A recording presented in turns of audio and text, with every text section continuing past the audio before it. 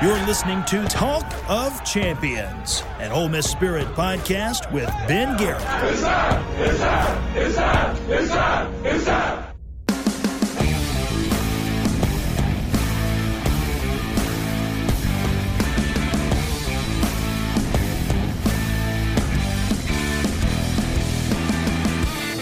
This is a rapid reaction Talk of Champions recruiting podcast.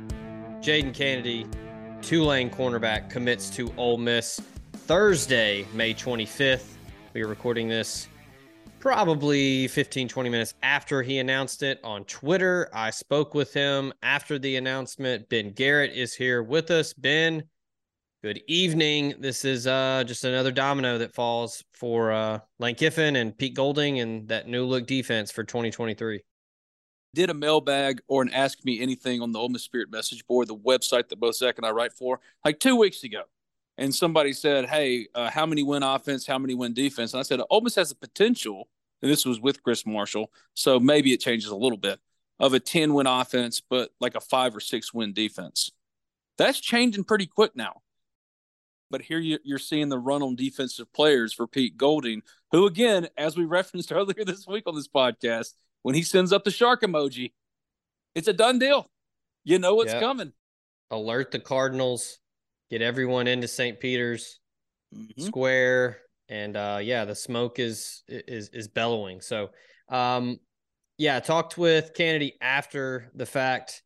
He said it was an all hands on deck approach from the staff. He said he primarily spoke with Wes Neighbors, the safeties coach, but he said that it was everybody. They were in constant communication when he hit the portal. They got him to campus, and then that was a wrap. I know the two schools that were after him, Auburn and North Carolina. He said there were several other ACC and SEC schools that were in contact, but the phrasing that he used when I spoke with him was that the plan that Ole Miss had laid out for him was what made the difference, and that was why he picked Ole Miss. It screamed of positional versatility, and something you and I have been talking about, and kind of not necessarily calling for Ole Miss to go and get, but certainly saying, hey, they need more of depth of options. Ole Miss had a 5 or 6 win defense. And I'm not saying they're all of a sudden an 8-win, 9-win defense, but they're a much more solid footing. And while they're not getting potentially Keon Coleman level instant impact superstar guys, they're getting a lot of depth of options, guys that can play everywhere. He can play corner and safety if he's healthy. And that's one thing that you addressed in the story at the Ole Miss Spirit, OleMissSpirit.com and Philip on 3. That is the most interesting thing here, because if he's on the front end of his recovery timetable from an ACL surgery, if I'm correct, then it'll probably be August and he'll play safety.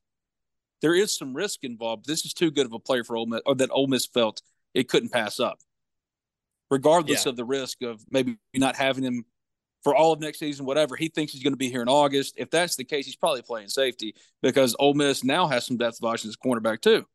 The size, I mean, now ranging from 6 foot to 6'3", 6'4", depending on what kind of shoes Zamari Walton has on. But a lot of size, a lot of athleticism, and a lot of experience. Probably now with Deshaun Gaddy, John Sanders, Dejon Anthony, and Zamari Walton, and now you add in a guy like Jadon Canady, 5 portal commits in the secondary, all playing a combined. At this point, it's probably close to 130 total games. So a lot of experience and a lot of playmaking ability. I mean, Jadon Canady was the AAC Rookie of the Year in 2021. Played a lot of football. For a really good Tulane team. Was a team that Ole Miss plays next year. On what bowl game was that? Was it the Cotton Bowl where they beat Southern Cal? Yeah. Yeah, played a lot of football and was on a really good defense. Tore his ACL. He told me he should be good to go week 1, said that rehab and recovery is going really well.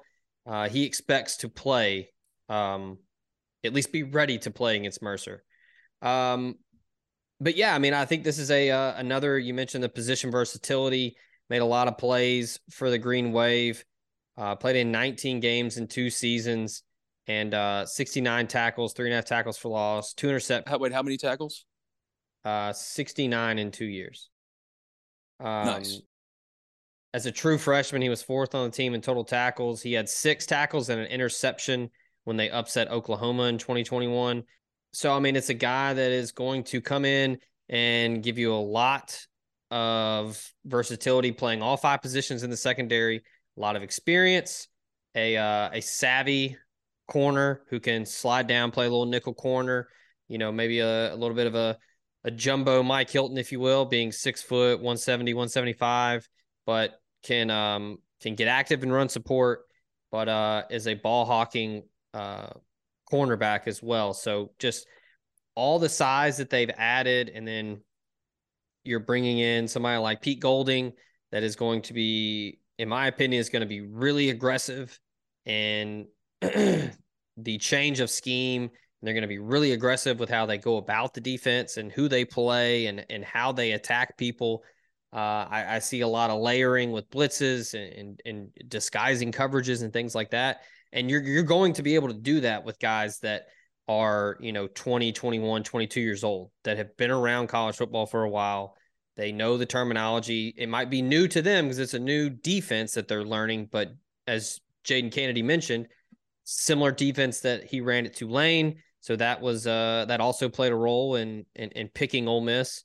A couple NFL scouts that I talked to in the last couple of days said that you can see the potential for Canady to be an NFL draft guy. He's got the footwork, ball skills, and patience were the 3 things that they mentioned about him. So again, former AAC Rookie of the Year in 2021. He was a preseason all-conference selection in 2022. So yeah, this is huge. I think it's another big get for Ole Miss, and I don't think they're done heading into the holiday weekend. Well, who's next? You can't leave us with a tease like that. Right now, Justin Hodges, the UCF corner, is on campus. He's wrapping up his official visit. I do think that they're in a good position to get a commitment from him. Just another guy that is going to allow them to rotate guys in, keep them fresh, and someone that, again, size. He's 6'2". But he's still got some vetting stuff he's going to have to go through. I hope people read the story. It was in the second graph, so you didn't have to get too deep into it to see it, but he was dismissed from the program due to an arrest. The charges were later dropped. So I would imagine there's probably some conversations they're going to have, probably some language that'll have to be in some kind of NIL agreement if it comes to that. That's what Ole Miss did with Chris Marshall, and it was covered when inevitably something else happened. So Ole Miss is willing to take these risks, but if we've learned anything else from Chris Marshall's dismissal, it's that Lane Kiffin, now 4th-year head coach at Ole Miss, does not have a long leash anymore for shitheads. The older I get, the more I realize there are just some things I don't know. Balancing a budget, for example. I'm not a financial whiz. Sure, I know batting averages, passing and rushing yards, 3-point shooting percentage. But intentionally putting away money for retirement? That's where my friends at NerdWallet's Smart Money Podcast come in. NerdWallet's trusted financial journalists use fact-based reporting for some much-needed clarity in the financial world, helping you make smarter decisions with your money. The nerds have helped me get smart about things like planning my tax bill so I don't dread April every single year.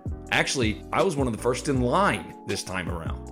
Saving on travel so that I can take my girls on trips, because spending less on airfare means more money for an extra night and maybe a fancy dinner too. So enjoy the things you love, the Ole Miss Rebels, your family, your friends, knowing that your financial situation is taken care of with advice that you followed from NerdWallet's Smart Money Podcast. Listen to NerdWallet's Smart Money Podcast on your favorite podcast app today. Trust me, future you will thank you. And I'd imagine they've had some conversations over the phone or Zoom before bringing him in for a visit. And then I'm sure they had another extensive sit down with him and like, hey, this is the deal. If you don't act right, you're gone. I'm sure that's the conversation they have with a lot of guys because they're all college kids, and Lord knows we all did stupid stuff when we were in college. But yeah, nevertheless, another talented dude. Like I said, 6'2", probably close to 185, 190. Can really play, can really defend. And I think that would just give them even more length on the outside at the corner position. So going with the guys like Deshaun Gaddy, John Saunders, Dejon Anthony, Zamari Walton, and now Jadon Canady, if they were to add someone like Justin Hodges, it's just, again, more depth, more experience, and more length and athleticism. So he is probably going to be close to making a decision. He's wrapping up his official visit as we record this. I put a pick in for him to end up with Ole Miss. And I think you could probably see something either later tonight or tomorrow there. I haven't heard anything from him about if he's going to take any more visits. I was told Canady was potentially thinking of going to North Carolina, but he obviously nixed that and committed to Ole Miss. So if Ole Miss wants Justin Hodges and they push for a commitment, I would assume that whenever his edit or video is made, he will go ahead and drop that. But that's probably the short-term development. Long-term, I kind of talked about it a little bit in the thread this morning when Pete Golding put out the shark signal. I think there are a couple high school guys that Ole Miss has a good chance of getting into the proverbial boat soon. You can read about that at omspirit.com. I think a commitment could be coming soon from one of or both Joseph Cryer and Anthony Robinson. Cryer could be before Robinson. He is officially visiting Ole Miss June 2nd. Seems to be down to Ole Miss and Oklahoma State, but he is really high on Ole Miss. John Garrison loves his game. I think that he's pretty close to pulling the trigger. And then Anthony Robinson, the safety out of Destrehan, really, really, really good high school program in Louisiana. Myself, Sam Spiegelman was the first to put in an RPM pick. I followed. All signs point to Ole Miss getting his commitment. Pete Golding was there for his spring game to check him out. Ole Miss is really pushing to get him into this class. 6'2", 190 pounds, played on a 14-0 state championship team at Destrehan last year, looking to repeat this year. He is a really big part of that defense and a really big part of that program and their dominance over the last couple of years. I like Ole Miss's chances for both of them. And real quick before we get out of here, Ole Miss basketball-wise, Tennessee transfer Julian Phillips has heard from Ole Miss. And just about everybody else. And everybody else, yes. But Ole Miss has shown interest in Julian Phillips. Just 9 teams in the top 50 of On3's college basketball transfer portal rankings have added at least 3 transfers this offseason for a star rating of 90 or better. Tennessee with 3 and 93 is number 1. Ole Miss is number 2 with 4 and 92.25. Imagine if they continue to add, which they are going to do, which they will. If Julian Phillips is the next domino to fall, Ole Miss would have the best star rating of all classes in the country in college basketball. Unprecedented in Ole Miss basketball history. I just wanted to note that before we left. Yeah. There's never been this kind of anticipation for a coach's debut season in Ole Miss basketball history. Actually, unrivaled in pretty much every other sport. And Kiffin's year one has an asterisk because of COVID. So It was a weird year, but people were still excited. But yeah, I mean, I think this is fresh and new because it's basketball and it's not really Ole Miss's sport, but people have just weirdly always been just, crouched down, ready to bust out from behind the couch and throw confetti everywhere for basketball. I've always thought that because when I was an undergrad going to the tab pad, the crowds were always great. And I think people have just really been just gnawing at, a piece of, jerky waiting on basketball to be relevant because the SEC has really stepped up its game over the last couple of years. You've got a ton of big time hires. Programs have really invested in basketball and NIL and really pushing for that sport to be very mainstream in the top 3. And Ole Miss is taking that next step to like, hey, we want to seat at the table and we want to be taken serious. So Chris Beard is doing that and then some. There was no coach they could have hired in the offseason that could have met the elevated expectations of Ole Miss basketball in 2023 because Ole Miss fans weren't going to come back for potentially 20 wins a year and being on the bubble. This is a program-changing hire for Ole Miss basketball.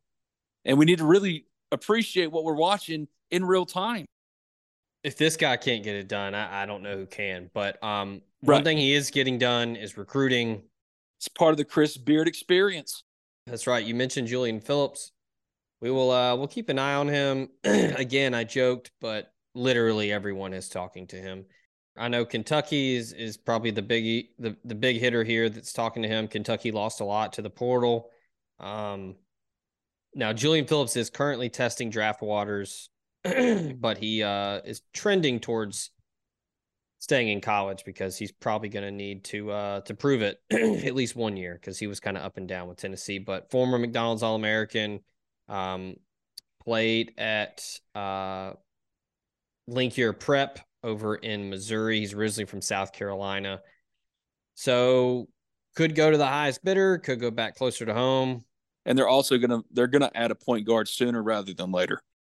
Alan Flanagan is still out there. I expect him to end up at Ole Miss. Yes. He is a forward. Looking at kind of the best available, Ray J. Dennis from Toledo is the reigning MAC player of the year. He averaged close to 20 points a game and 6 assists per game. Rondell Walker, veteran point guard, not really a scorer, but a guy that plays really good defense and has played a lot of basketball.